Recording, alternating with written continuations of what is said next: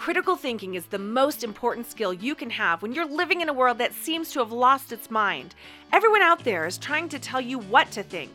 I want to teach you how to think. In every episode, I'm exposing the logical fallacies being used by advertisers, politicians, influencers, news outlets, social media memes, and maybe even your own best friend.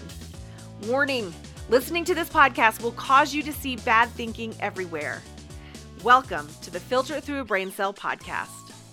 Hey, what is up, thinkers? Welcome back to another episode of the Filter It Through a Brain Cell podcast. I'm Kathy Gibbons, and I wanted to start off today with a quick review of a fallacy we covered earlier in the podcast, the anecdotal fallacy. People commit the anecdotal fallacy when they base a conclusion on an isolated personal experience or on a very small sample size, rather than looking at the actual evidence or using a good argument. For instance, if I said, petting cats makes you sick. I pet my neighbor's cat last week and now I have a cold. Okay, you can probably see the fallacy pretty easily. Just because something happened to me once doesn't mean it's true. So the question to ask yourself if you're facing an anecdotal fallacy is this: is that really true, or is that just an isolated event or experience? All right, if you want to review the anecdotal fallacy or learn more about it, go back and check out episode 44. I want to give a quick shout out to our sponsor, Classical Conversations. Are you thinking about homeschooling but you're not sure how?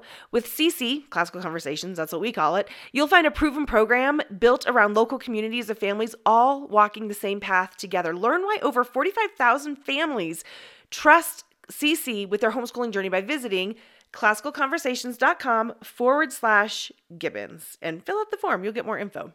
All right, today's new fallacy has a funny name. It is called the Toupee Fallacy. Yep, you heard that right. Toupee, like the little wig that men who are balding wear on top of their heads. So the Toupee Fallacy goes like this. All toupees look fake. I've never seen one that I couldn't tell was a fake. So it's basically saying, you can't fool me. I can pick it out every single time. So this fallacy is actually a form of an appeal to ignorance in that it selectively ignores some unknowable things. And here's what I mean. This person is saying they've recognized every toupee they've ever seen and they could tell that it's a fake. But what about all the toupees they didn't recognize? How many of those were there? There's no way to tell. The reality is they don't know how many they've missed because they missed them. They could have seen 10 toupees and didn't recognize them, but then they caught the next 5. And so they thought, I caught all of them. Well, that's not really a great track record, is it? All right, here's another example of the toupee fallacy. A sales manager says, I have seen every trick in the book that employees try to pull, and I can spot them a mile away. Okay, really? You may be able to spot out a lot of the employee tricks in your industry, but that doesn't mean you know all of them or can pick all of them out. There's probably been several that people have gotten over on you and you missed them. So the problem with the thinking here is that you don't know what you don't know. There's no way to identify the things you've missed. It could be a lot or it could be just a few, but either way, you don't know how many you've missed. Someone described it this way: absence of evidence is not evidence of absence. Just because you didn't see it doesn't mean it wasn't there. Here's another example of the toupee fallacy. It comes from Donald Trump in a tweet that he made way back in 2012 before he even ran for president. His tweet said this: I always enjoy watching young entrepreneurs enter the business world. I can tell who reads my books and who doesn't.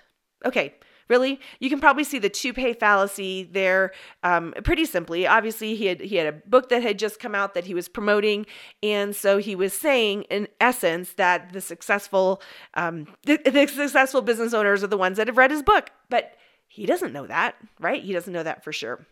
So the question to ask yourself, if you think you're facing a toupee fallacy, is this: how do you know for sure? Isn't it possible you may have missed something? Let me say it again. How do you know for sure? Isn't it possible you may have missed something? Oh, you guys, and I wanted to be sure to invite you to take the meme fallacy quiz. It's a short, fun quiz that has several memes that I have come across online, each one containing a fallacy. How well do you do at recognizing and naming each one? You can go take the quiz today at filteritthroughbraincell.com/quiz. And remember, when you learn how to think, you will no longer fall prey to those who are trying to tell you what they want you to think. And it all starts with asking one simple question: is that really true?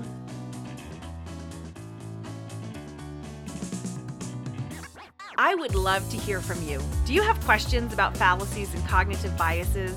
Are you now starting to see and hear them everywhere around you too? Well, send them in. They just might get featured on the podcast. You can email them to me at think@filteritthroughabraincell.com, or you can connect with me on Instagram at filteritthroughabraincell. And if you want to be notified about when new episodes come out and all the things that we're doing, go to www.filteritthroughabraincell.com and sign up to receive email updates. I would love it if you would help us on our mission to teach society how to think well. Please subscribe, leave us a review, and share this podcast with people in your life.